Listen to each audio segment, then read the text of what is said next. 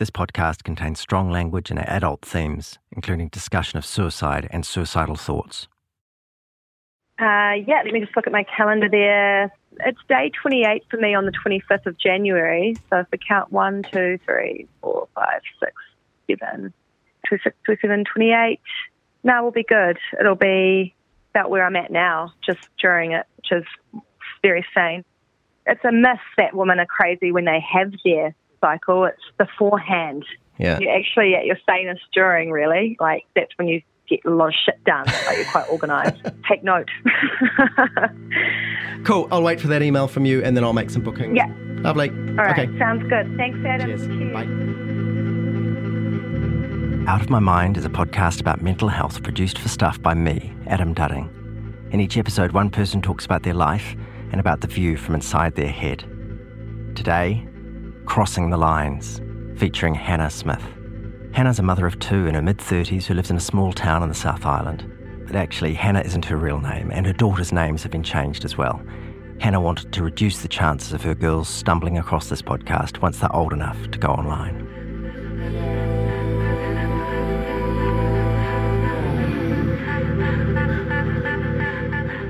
I've come to realise that there's been a close connection between my cycle and my mental health. You know, I'm like clockwork. My cycle arrives on time, lasts for a certain amount of days. I have 2 weeks of the month where I feel like Superwoman, and those are the weeks where I will nail the job interview that no matter what Charlotte and Isla are doing, I can generally hold myself together and respond lovingly towards them. I get towards the middle of my cycle where I ovulate and I'm feeling affectionate and loving and randy with my partner, and it's great because it seems to coincide with where he's at too. Then pretty much the next day I'm on the descent. You know, I ovulate and then I come down and I go down, down, down.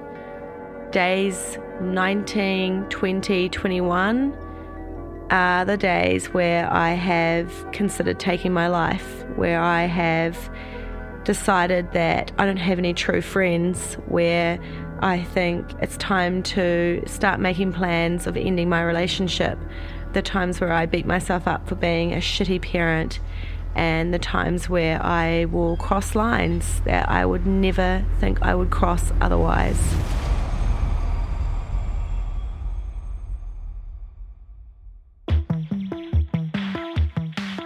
I grew up in a coastal town. I remember a surfing friend describing to me, you know, getting chucked off his board and going under and being under the water and wanting to just stay down there and not come back up again. It was quieter, it was simpler. I could really relate to that. So I've struggled with anxiety and depression most of my life. I also identify as an alcoholic in recovery. I haven't drank in 11 years.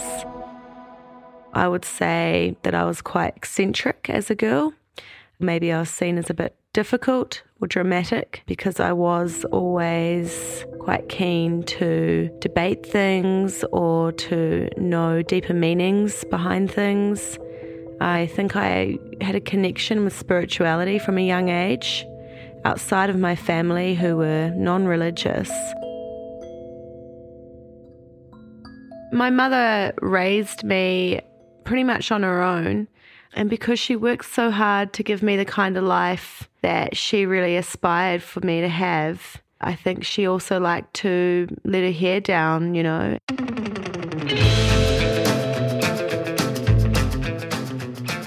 I was always in the car on a Friday night with a plate of food on my lap, heading to some barbecue.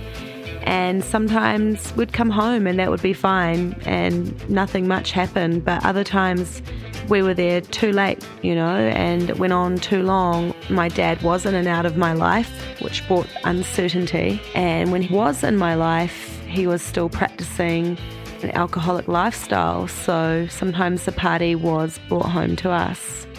I think some of the uncertainty that I experienced in my childhood around some of these situations meant that I was anxious and unsure. drinking is usually a sign that things aren't okay deep down. And that showed itself for the first time really when I, along with most of the town, attended the wake of a well-loved community member. I got really wasted and embarrassed myself and everybody and my family, and woke up the next day terribly remorseful. And it was the first time that I had drunk alcoholically. I would have been about 12.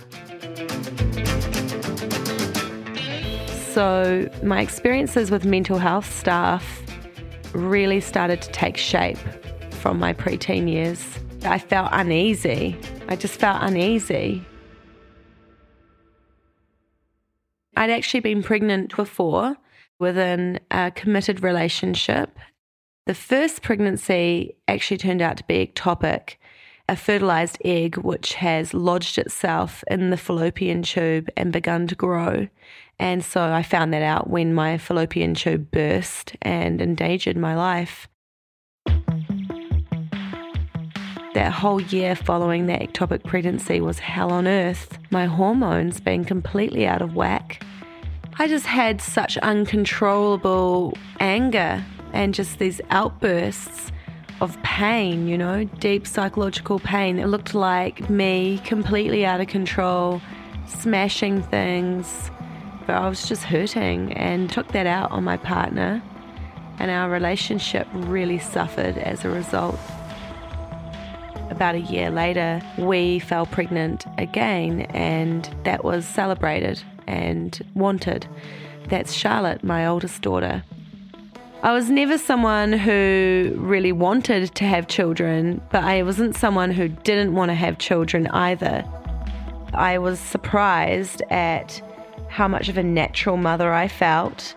I remember that feeling of like almost having met her before somehow, like I knew this little being in front of me and she was of me, and blew me away. And I delighted in all those special moments that come with being a mum for the first time. But we were still really struggling as a couple. We had external factors that were riding against us, financial stuff, wider family issues. And sadly, we made it a year into Charlotte's life and then made the decision to separate. I had been a solo mum for about a year, and Charlotte was around 2 when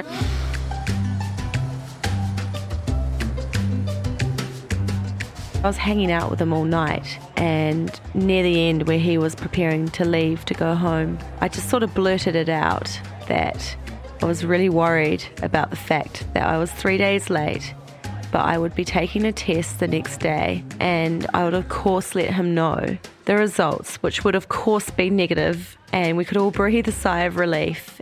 And I was thinking about potentially leaving things there with this man because I was starting to feel a bit attached, and that was something he had stated clearly he wasn't interested in having a committed relationship.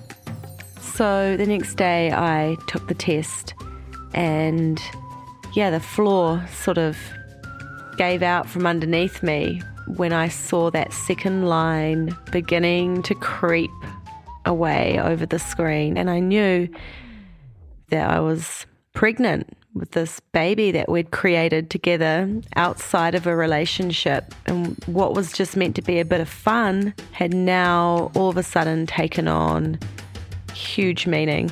My knees were knocking together, like I felt almost like giggling hysterically. I think I probably did. Tell me about what you're holding. Just describe it and what it is. It's a little purse that I was given in childhood. It kind of speaks to my character actually, because it's quirky and eccentric and old-fashioned, and that's the kind of girl I was.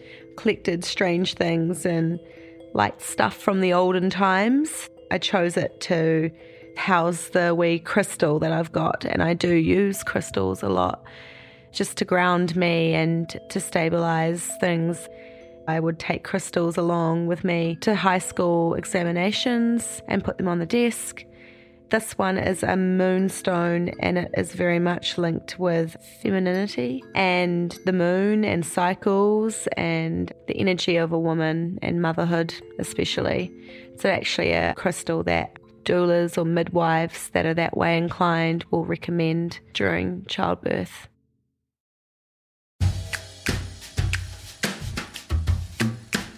That pregnancy was really difficult because we were still unsure of and negotiating whether or not we would be together, and if we were, then what that would look like. So there were days that I struggled, and towards the end of the pregnancy there was one particular night where I really struggled, and it was reminiscent of those darker days before I was pregnant, where I would go to these depths of not even wanting to be here anymore. The next day I woke up feeling very differently. I experienced a lot of shame around having had those feelings. It was the first time I'd had those feelings while being responsible for another life.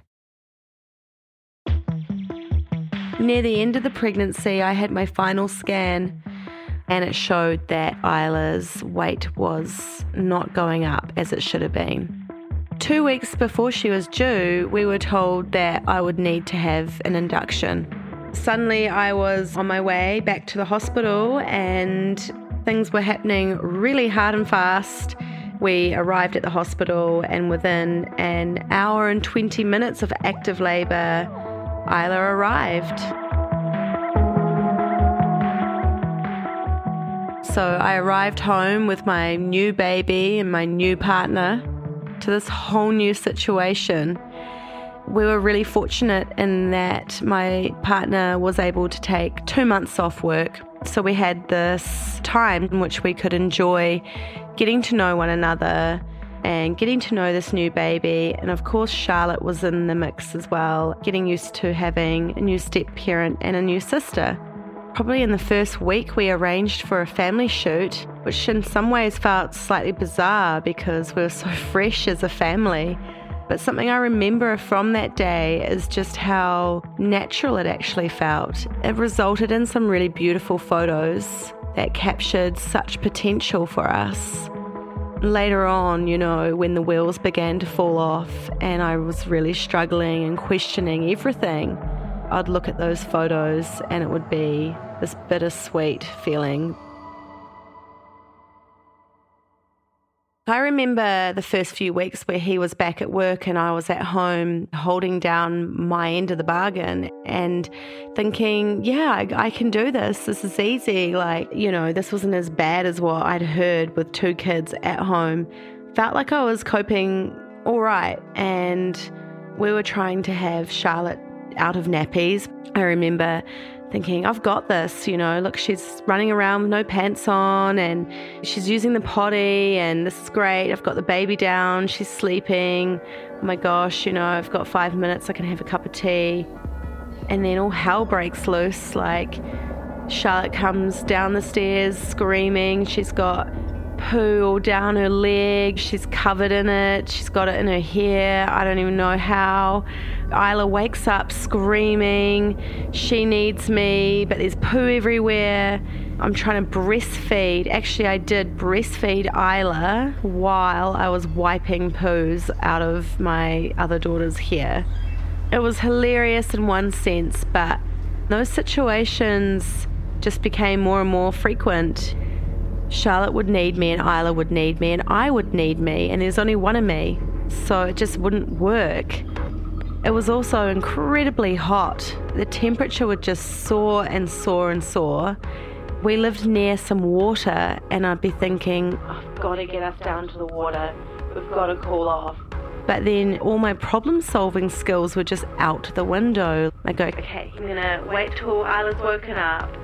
I'm going to have the bag packed. We're going to go in the car down to the river because it's too hot to walk down. But then Isla would wake up after 20 minutes, so I'd be thinking, right, that's not long enough. So now I need to put her in the pram. Okay, we'll go in the pram down to the water. But then that means Charlotte would have to walk, and it's too hot for Charlotte to walk. And I don't have a double pram. I can't do this. I'll just be thrown by someone falling asleep, someone waking up, someone not having slept long enough, someone needing the toilet, someone having an accident. I just felt I couldn't make a decision to save myself.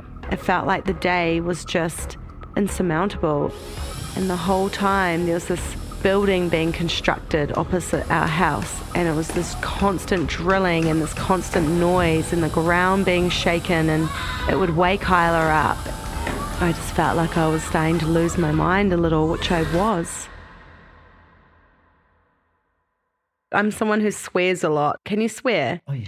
Good, because I'll start doing that as we get heavier. So it was just...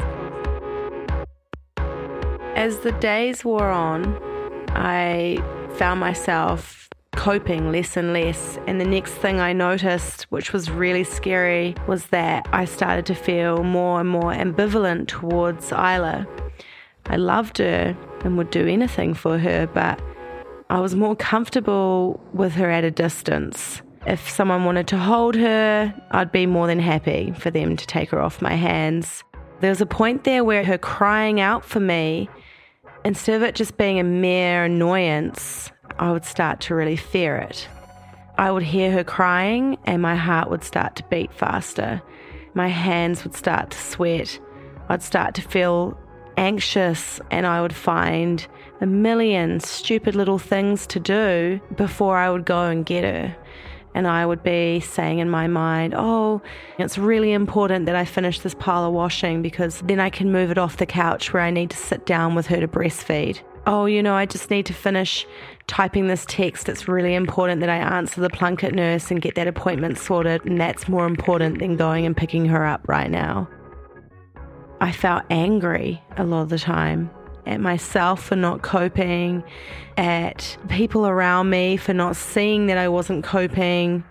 Worst of all, I started to take out my frustrations on Charlotte, my firstborn, who previous to this I'd had such a wonderful, close relationship with, where I never really lost my temper and I felt like I could handle all the little challenges that she threw my way.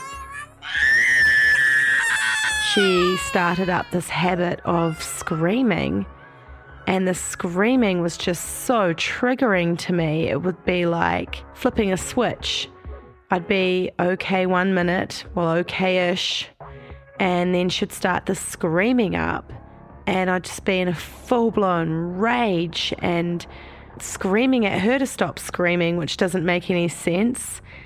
Not only was she screaming, but she was doing pretty typical things like going up to the baby and hitting her on the head, doing that repeatedly.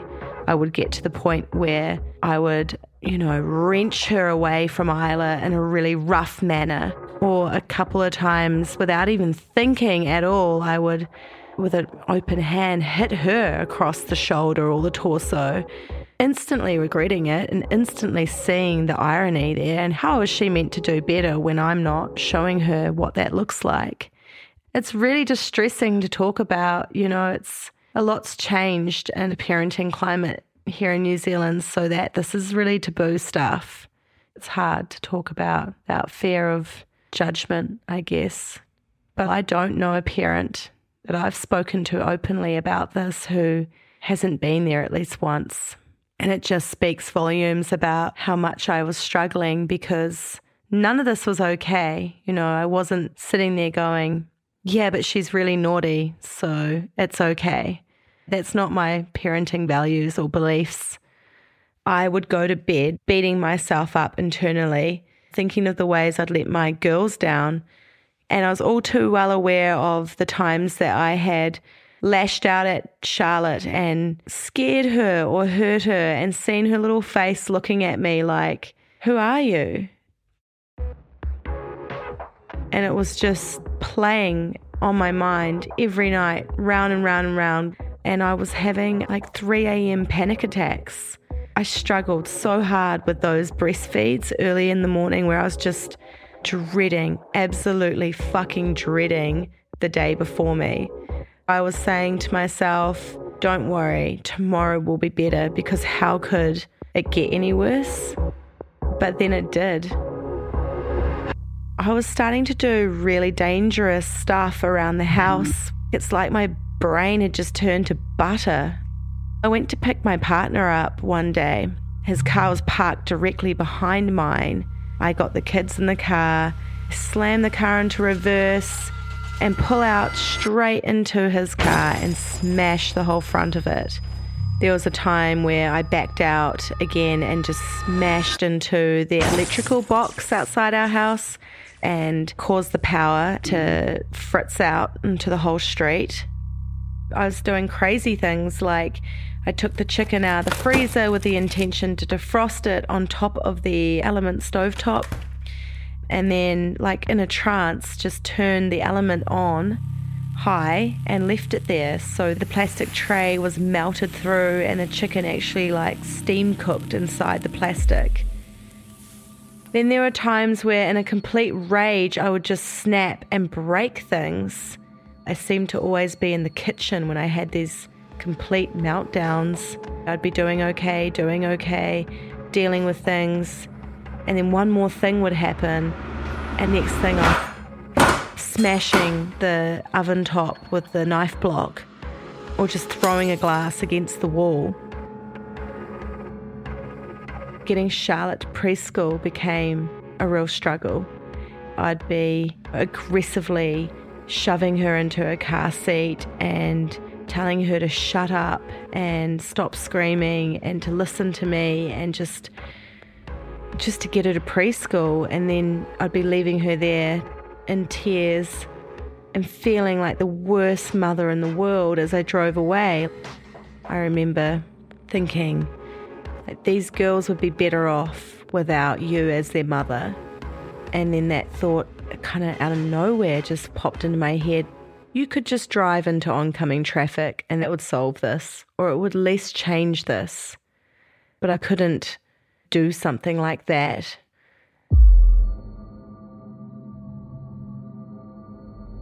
After having that experience, I started to actually research into postnatal depression. I had this niggling feeling that, well, this was mental health stuff, and I actually came across a documentary, When the Bell Breaks, on Netflix.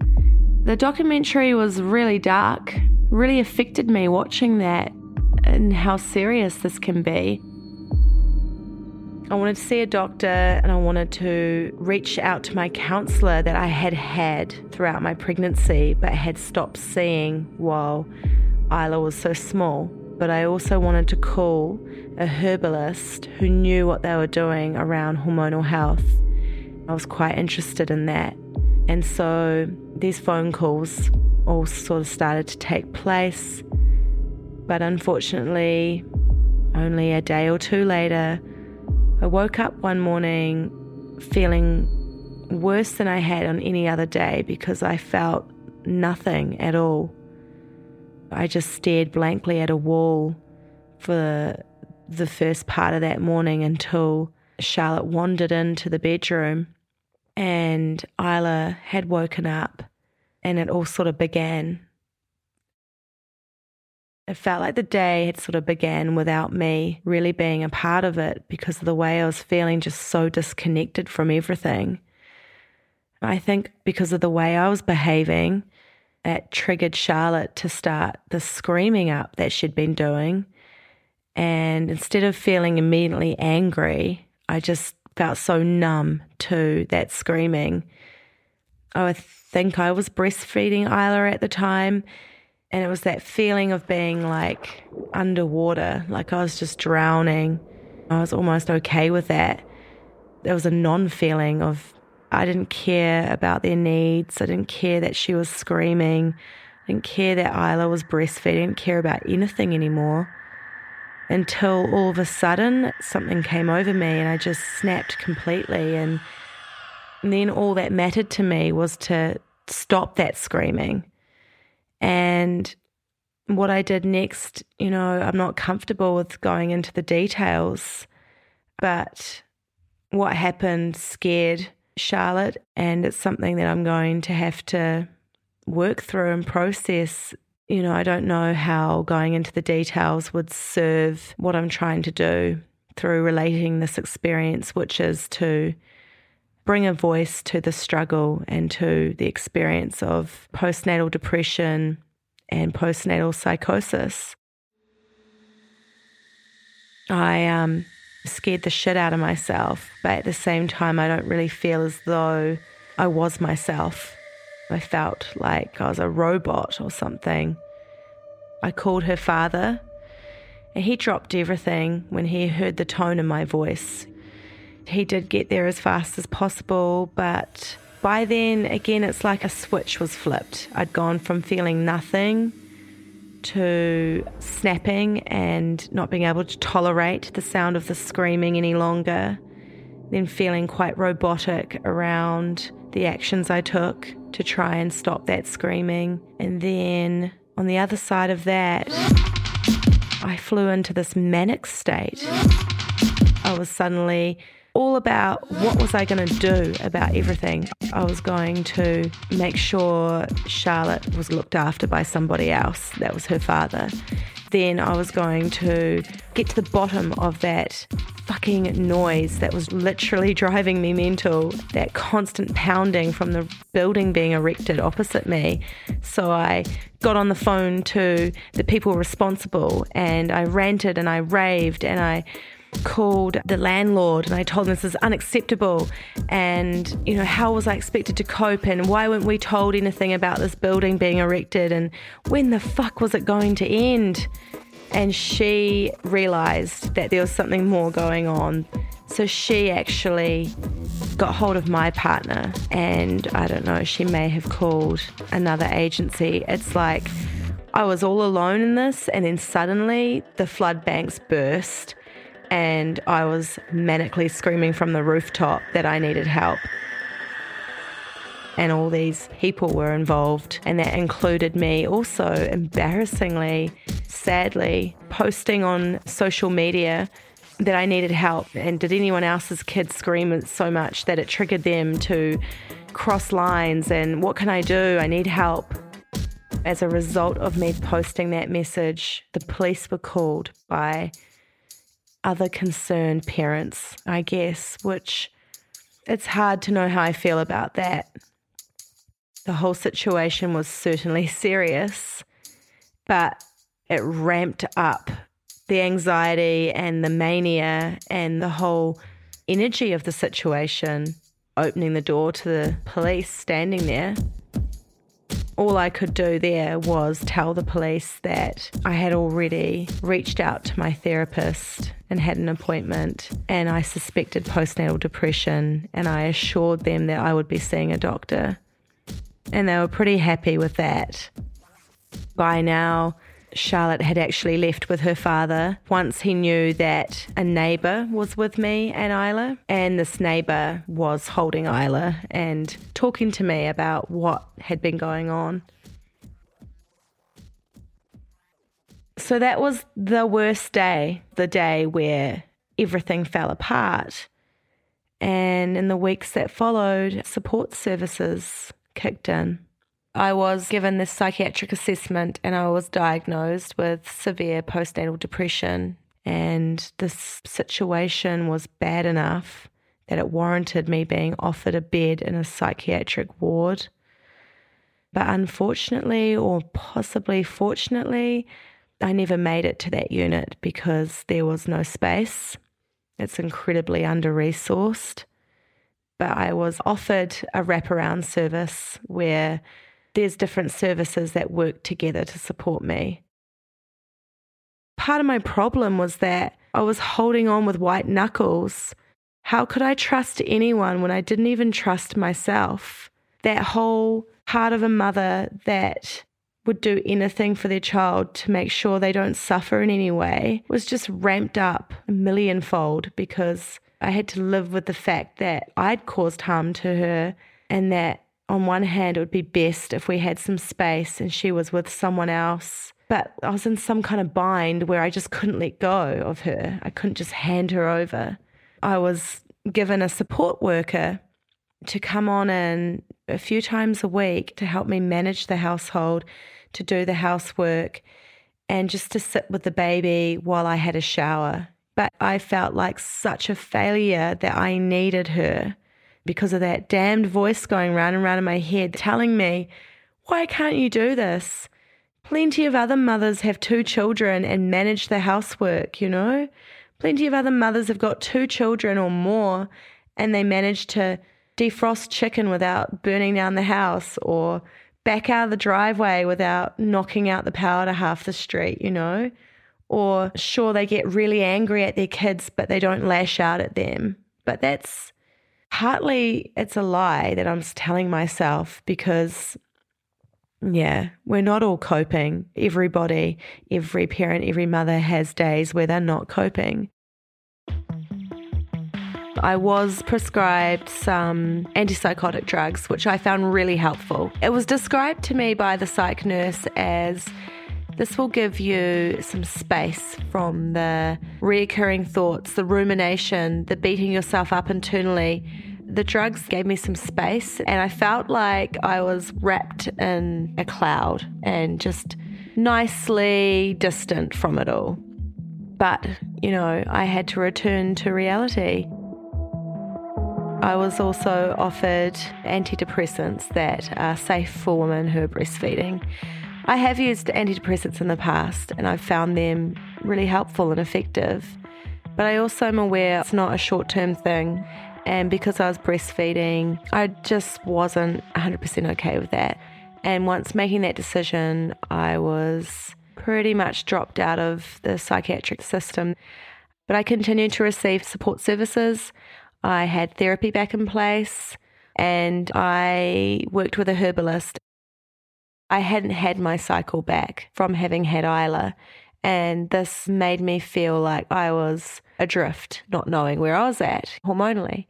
I attended a holistic fair and received some alternative healing treatments based on the premise of clearing blockages of energy, and only a week after having had those treatments, my cycle began, and it was really close to a new moon. I felt like I had an anchor and I knew where I was at, and it was really relieving.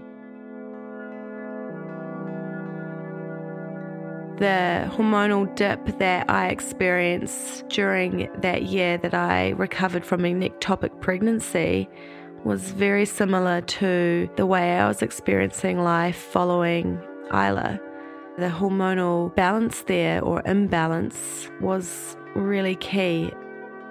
I started researching more and more the connection between women's health when it comes to their menstruation, the childbirth, becoming a mum, and sort of more spiritual paradigms around this.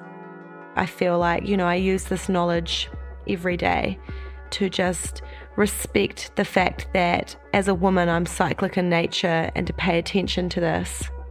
I have to do it for the benefit of my kids. I have to pay attention to what's happening on those 3 days out of every month for their well-being, not just my own, for my relationship, for my friendships, for all those roles that I play. I'll do my best to not overload myself on those days, to organise some play dates for my oldest daughter especially, to run a bath and go to bed early and eat right. When I do resource myself on those 3 days, then the fallout is just so much more limited. Lastly, a practice that I found immensely helpful was ecstatic dance. It's described as a moving meditation. It's an opportunity to get out of your head and into your body. This has been a really important part of my mental health maintenance program because I have a chance to work things out on the dance floor. In the church hall on the wall, there's a plaque saying, "This hall was erected in 1800 and something by some woman, and there shall be no dancing in this hall." So this is the hall where we gather each Friday night to dance. Tony sets up the sound system, which is massive, and it's got flashing lights. We all start to drift in. Everyone's wearing yoga gear or swirly skirts or singlets or shorts. We end up all on the floor, stretching our bodies as the beat begins. Our eyes are closed, and I'm starting to feel like this is it. I'm right where I'm meant to be. I'm in a place where I can be myself, where I don't have all the pressures that are usually there in life, in day-to-day life, in parenting life, crushing me. I can start to be free as I move to the music and to the beat. The rules around ecstatic dance is there is absolutely no rules. So for some people, they might just be swaying to the beat. Some people could be climbing the walls. Some people could be jumping up and down and screaming on the spot. Myself, I try to just let out whatever's going on for me that week. It lasts for about an hour and a half of good, solid, hard, sweaty, full-bodied, raving it out dance. I'm sweaty, I'm red-faced, I'm aching all over, I'm absolutely exhausted. Most of all, I'm feeling just this simple joy, this happiness, this freedom.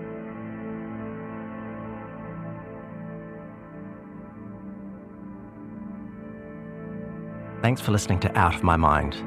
If you want to subscribe to the full series or learn more about the people I've interviewed, check out stuff.co.nz/outofmymind. If this episode has brought up any difficult thoughts or feelings for you, the website has helpline numbers and links to mental health resources.